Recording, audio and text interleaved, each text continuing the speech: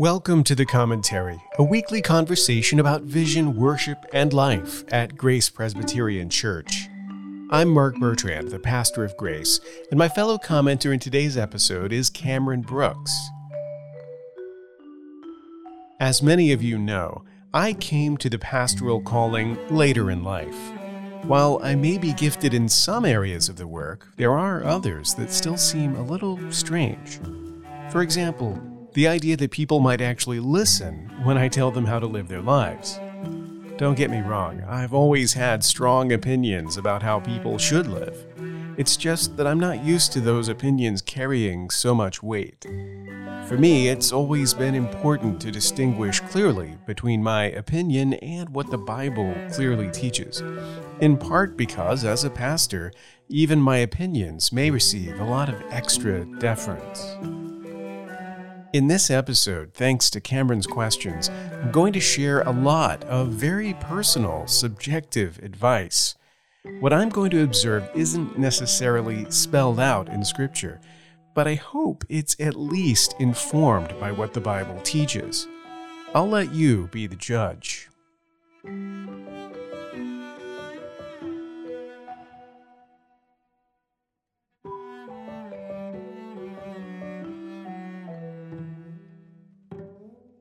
I imagine that a question that pastors like yourself get a lot, one question would be something like this. What is God's will for my life? I kind of want to talk about that question. Both, how do we interpret God's will, but also how do you counsel people as a pastor about that question? And broadening the question a little bit as well, I'd like to talk about vocation and calling. So obviously that's related to how Christians think about their lives, but what does it mean to have a calling from God, and how do you counsel people there? So this is a counseling session for me a little bit, but I'm curious. Do you get that question a lot? Yes, probably the two biggest areas where people wonder, what is God's will for my life, are going to be like at a certain stage in life, the question of marriage. Right. How do I find the right person for me? How do I know who the right person is? And then, as you say, work. I think work is one that, unlike marriage, is not just a season of life, but like a perpetual question. And we could even argue that today, in the 21st century, it's a live question for more people in more phases of their life than it used to be. We no longer choose a path and then follow it through the course of our lives. It's pretty typical for people to reinvent themselves through changes of work, profession, going back to school, getting new qualifications, that sort of thing, starting a new career, just much more frequent than it used to be. So yeah, both of those areas. And I think the lessons from one can apply to the other. When people start asking questions like, how do I know if this person is the one God has for me? The sort of dating/marriage questions. My first instinct is always to de-romanticize things. Because I think a lot of the way that we think about these choices comes from, historically a very recent way of thinking about love and marriage, and a very recent way of thinking about ourselves. A lot of people, certainly if you look at the Bible, a lot of marriages in the Bible, a lot of relationships in the Bible start through, arrangements that we would say are very unromantic. And so when we ask ourselves, what is God's will for this situation? I always want to look at it through that more biblical lens. And so the kind of advice I give is much more, God's will is for you to be faithful in the relationship that you're in and to build a marriage that is the one that you are shooting for, rather than hitting the reset button and trying to, get lucky the next time. Yeah. If that makes sense. So does that mean then that you could get married to anyone? Is that sort of, that's kind of what it sounds like. Right. You know? Well, And just be faithful to the person you're with. I know that if I say yes to that question, it sounds so heartless and unromantic. But again, speaking from a biblical standpoint, I'm going to say yes.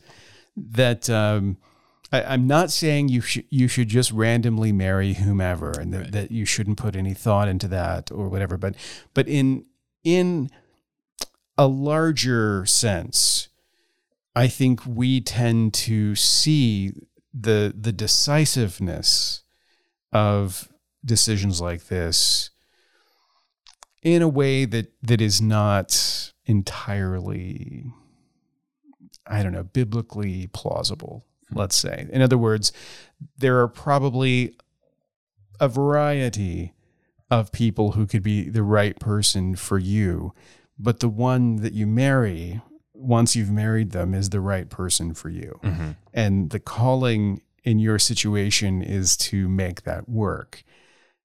I'm not saying that's always what's going to happen in a fallen world, obviously. Yeah.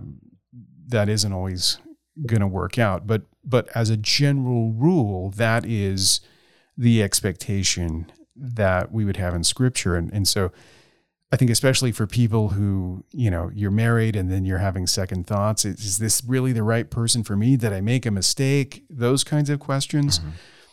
My advice is always going to be, now is your time to build the thing that you long for. You're not going to just find it. And I think that's maybe the place where there's some overlap, because the romantic idea is that we will have whatever it is that we long for if we just knock on the right door or choose the right person, mm-hmm. or make the right decision.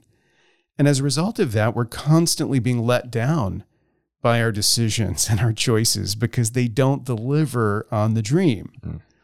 Well, I mean, the reality is, of course they don't, because that is a dream that has to be built. It's not just handed to you as a result of, making one decision. So in most cases, if you're struggling with, the decisions that you've made, whether or not you've made the right decisions, I want to alleviate some of that anxiety and instead encourage you to make the most of the place that you find yourself in and actually build something where you're at instead of constantly second guessing. Hmm. And if you think about that can apply to a lot of different life situations. Marriage is maybe the most ultimate high stakes situation, but I think it's true for a lot of relationships, friendships, certainly true in churches. We have a tendency to think that we will just find the perfect church. And as, someone who's been involved in planting a church, I can tell you that you don't find the perfect church, you build the perfect church, and it never is perfect. Yeah. It's always an idea that you're pursuing. It's never a reality.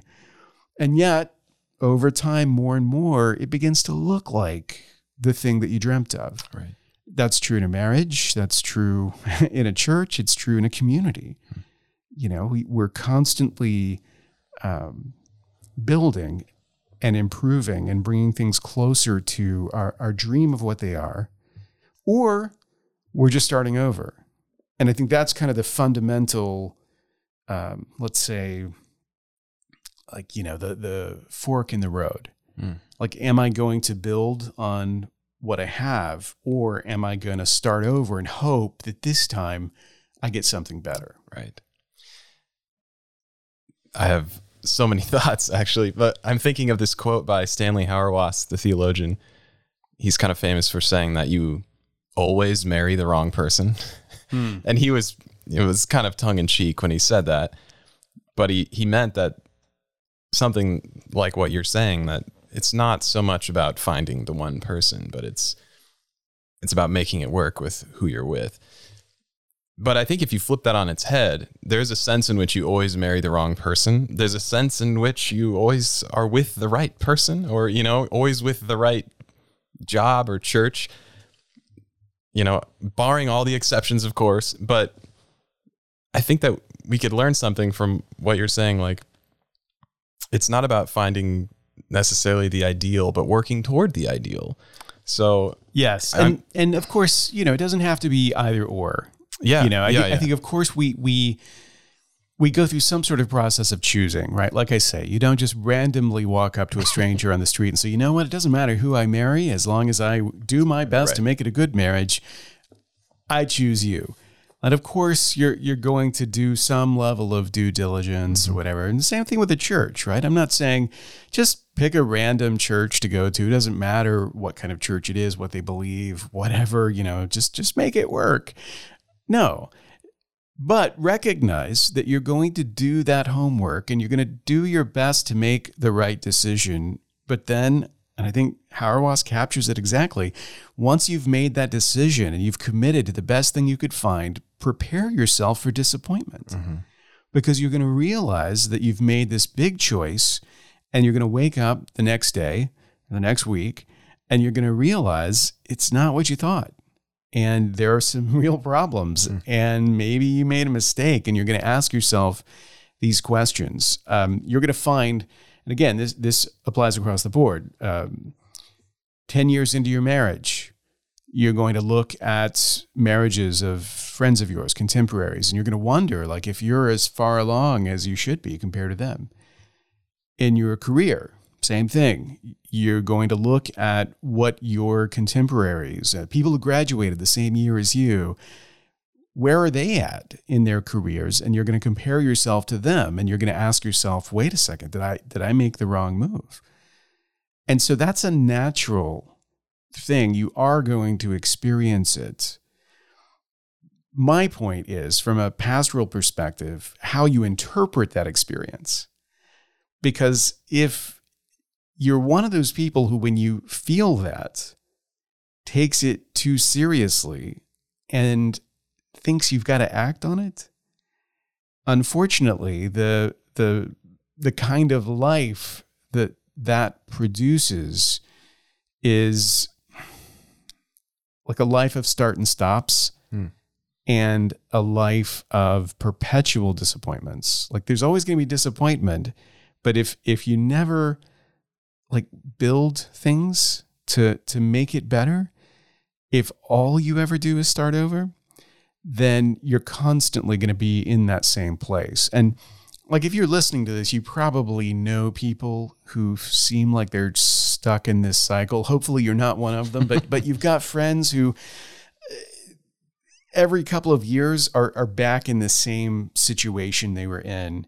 They've made new choices that turned out to be the same choices as before, and now they're kind of facing the same challenges, and it seems like they just can't get ahead, and it seems like they're stuck in this cycle.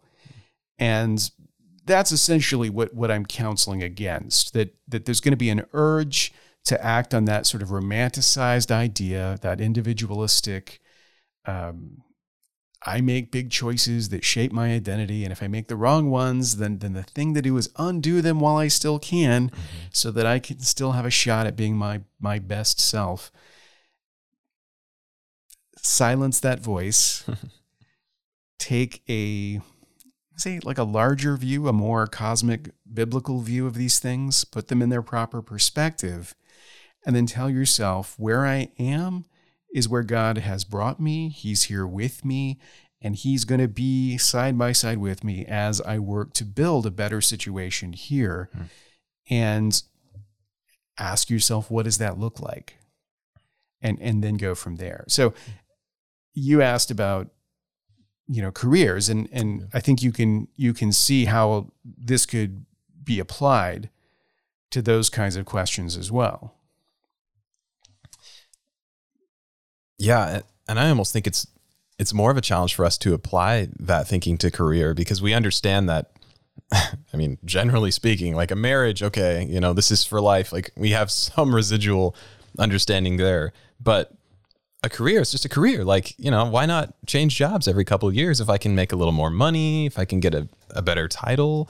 So, and you mentioned just the nature of our society, it's gotten easier to do that, and we feel that upward mobility. And I guess some of it's good, I'm not saying it's all bad, but having all the possibilities and the options makes it all the more tempting to look at my current situation and feel discontent, I think.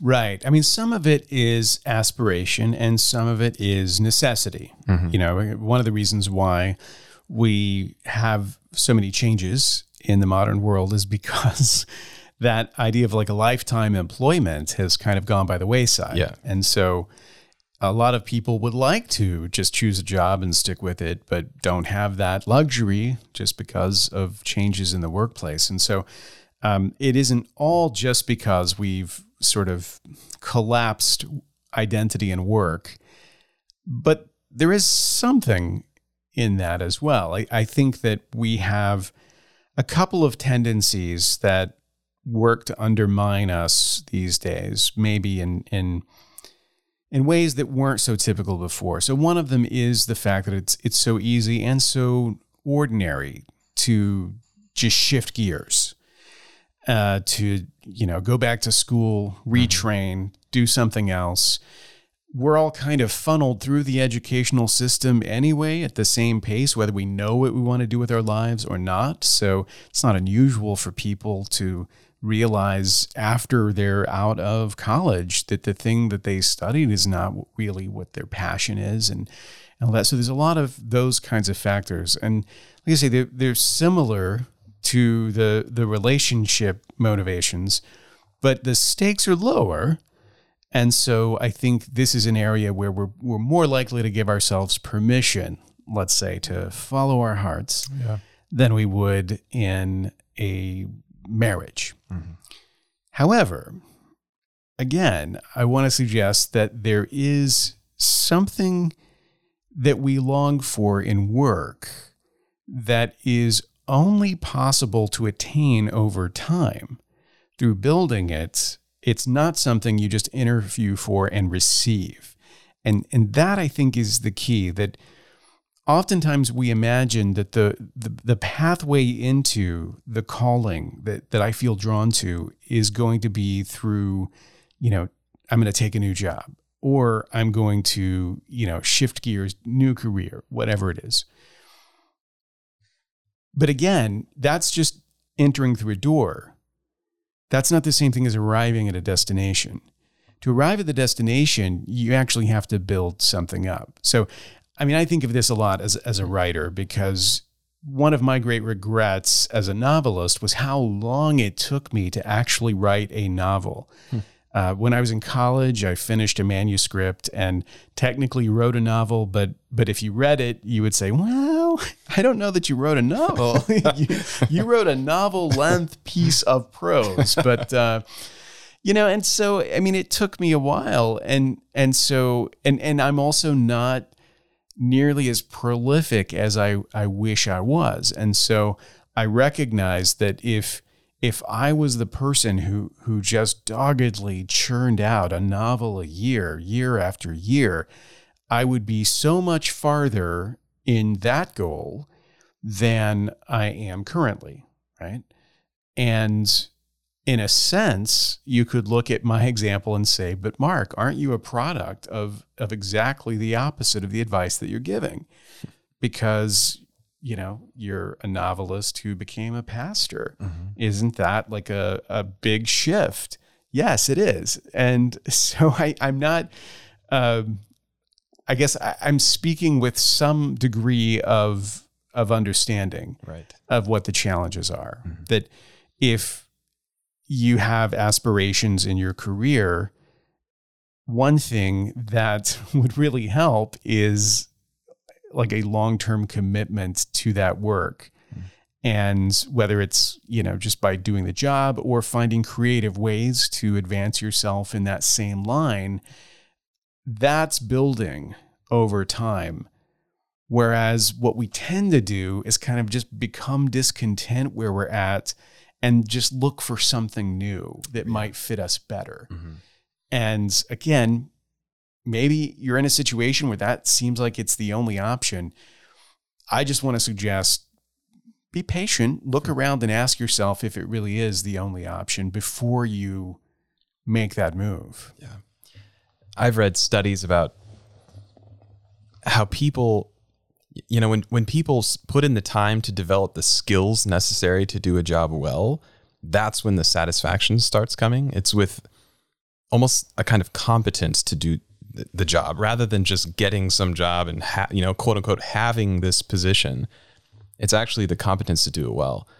And until you get to that point, it might feel like you always have the wrong career. Just like, I'm trying to apply Hauerwas's phrase.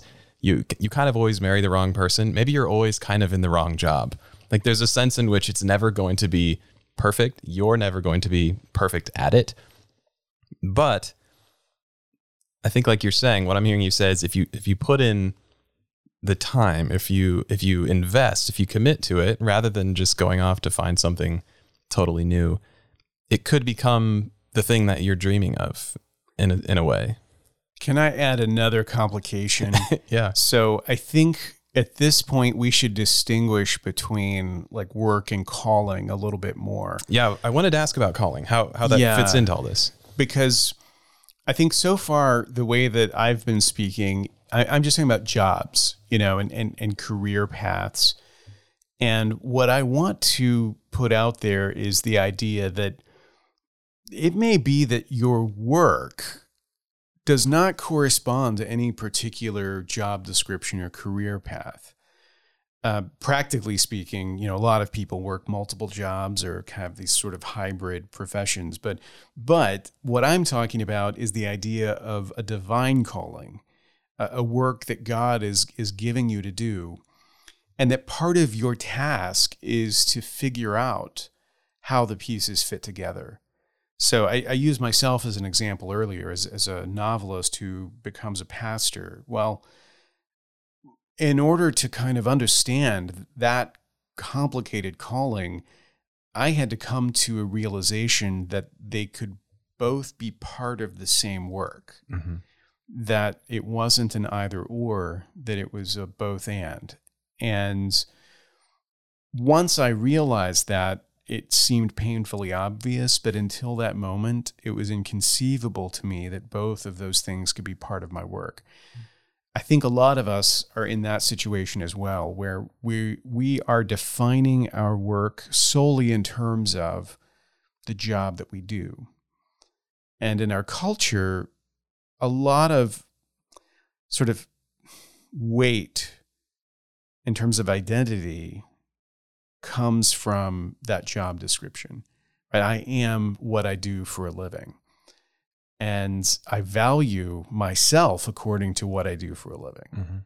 So that it makes sense to us that, like, if you're a lawyer, of course, you're going to feel a lot better about yourself than if you are a janitor, or whatever. Because we have a sense that, one kind of work is more valuable than another. And oftentimes it has to do either with social prestige or money, obviously. Yeah. But what if God has a calling for us and our greatest fulfillment is going to be finding that work, and it's not really going to be about the money or the social status that goes along with it?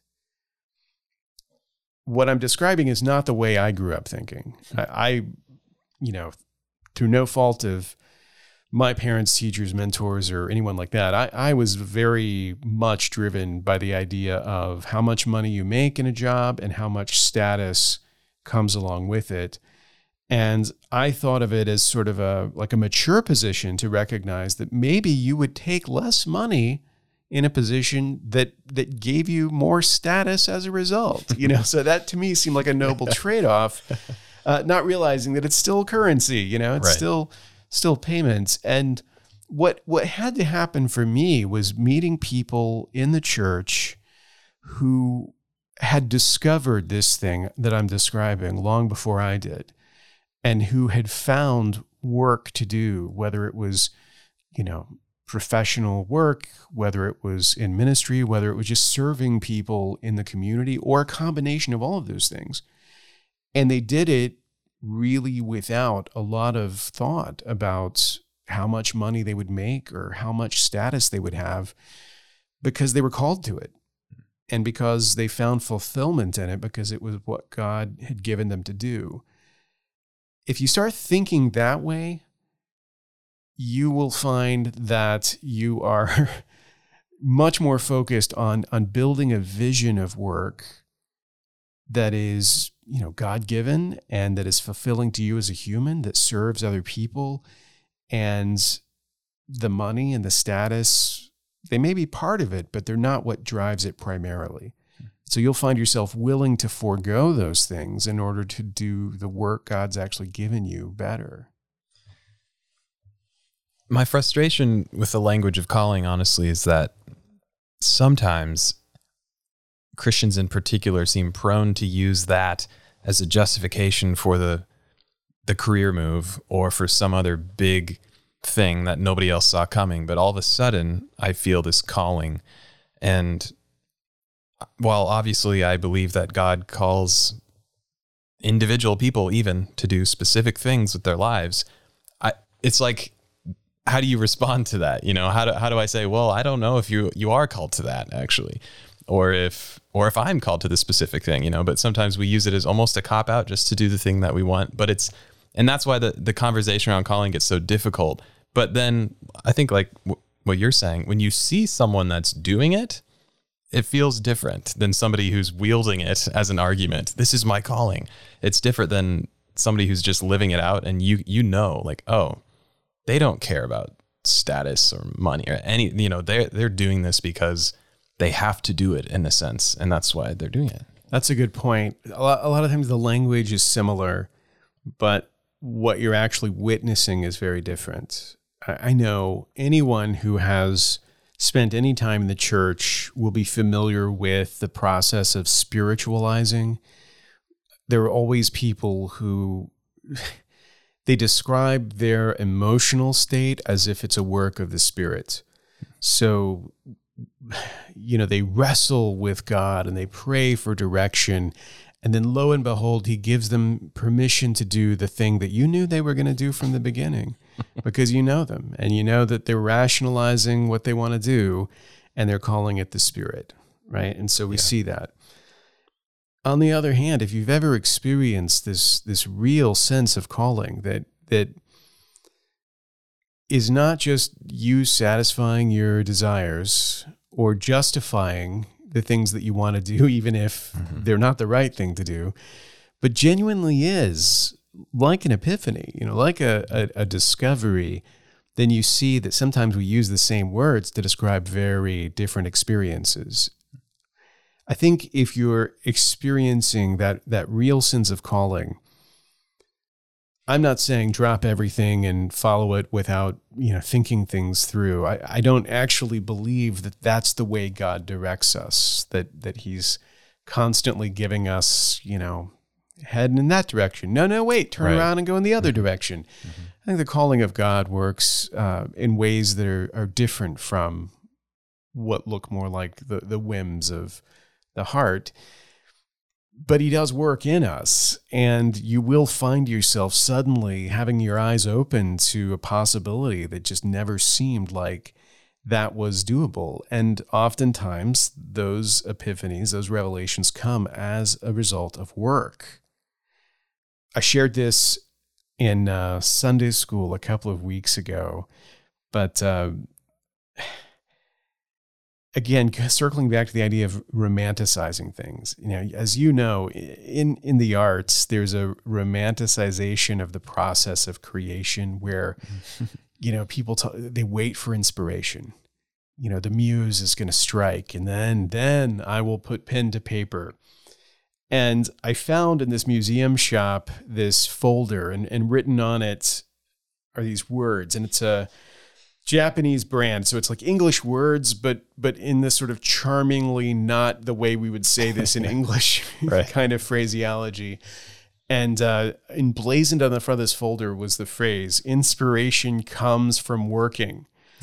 And I saw that and I was like, that's so right. And so I have like 5 or 6 of these folders that I put my little work in, just as a reminder. You're not waiting for inspiration. You're going to work, and then the inspiration will come. Well, I think what's true in creativity is true in life as well. It's true in relationships. Marriages get better over time as you work on them. And 20 years in, you will be amazed at how much better that relationship is than it was in the beginning, even though it'll be very different from what you imagined a good marriage would look like. And you'll find that what you value is different than what it was at the beginning. And the same thing is true in work. You have ambitions, and those ambitions may never be satisfied. You have dreams for yourself, and they may never come true. And yet, in pursuing this God-given call, you may find yourself more satisfied with the work that you actually do than you ever would have been with the dreams that once drove you. Mm-hmm. People chase money and status a lot, and it is so commonplace that you don't even have to point out that oftentimes the lives that result are empty. And yet at the same time, people who don't have a lot of status or a lot of money, but have pursued that work that brings fulfillment, live different lives, fuller lives. So again, a lot of this just has to do with ultimately what you're going to value. So if I was trying to sum it all up, I'd say this. Whenever I have a problem with my computer, I restart it. I reboot and I hope that the problem is going to fix itself. The reason is I don't know what I would do beyond that. I don't know enough about computers to fix anything that's broken if rebooting doesn't fix it. Unplug it and plug it back in. Exactly. The problem is we treat our relationships and we treat our work the same way. And when we see that they're not perfect, when we see that something's not right, it's like the only thing we know how to do is reboot. We think a new relationship is going to solve it. A new job is going to solve it. A new environment is going to solve it. Whatever the change is that we think is going to turn the key and make everything make sense. Oftentimes, though, what we've got to do is figure out how to fix the problem that we have and how to build on it. So, again, pastoral advice, don't give up on your situation. Don't assume that just hitting the reset button is going to fix everything. And also don't assume it's your only option. Yeah. Be willing to rest. Be willing to seek God's guiding where you are. And be open to the idea that what he has for you might be a little different than what your idea of success is, or your sense of your own identity might be. But that what he has for you will be better than what you would choose for yourself. That's all very helpful. And I can really add nothing, but I just want to say, I think it's fascinating to think about God calling us through our work.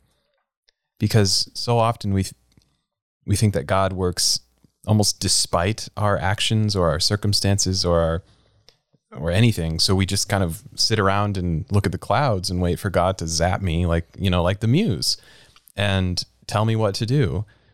But what I hear you saying is that God can actually use the means of your present situation to sort of push you towards a calling or guide you into it. And I'm not accustomed to thinking that way, but I've certainly had experiences like that where, again, it's about almost commitment, about faithfulness to where you are, and then discovering along the way, I think that I was meant to do this, or something like that. Eugene Peterson has a book called A Long Obedience in the Same Direction. Mm-hmm. And I can't tell you how many different conversations that idea has come up in, just in the recent past, where people are coming to realize that God has called them to this situation. God has called them to this place, to this work. And what they need to do is kind of dig in and start building. And it's a beautiful thing to see people making that discovery and actually getting off the wheel of constant reinvention, mm-hmm. and trusting that God will bring them into all of the goodness that he has for them in the place that they're in.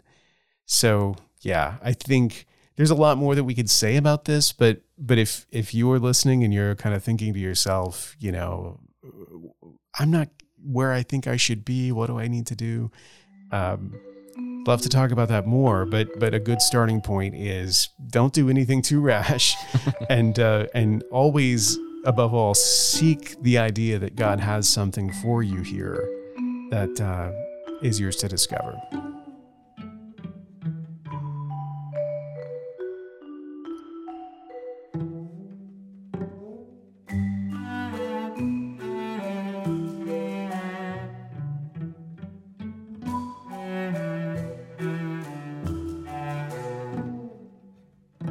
That's all the time we have for now. Thanks for listening. If you've enjoyed the commentary, you can rate us on your favorite podcast app and share episodes with your friends on social media. You can subscribe to the commentary on Apple Podcasts, Spotify, and Stitcher. To find out more about us online, visit graceforsiouxfalls.org.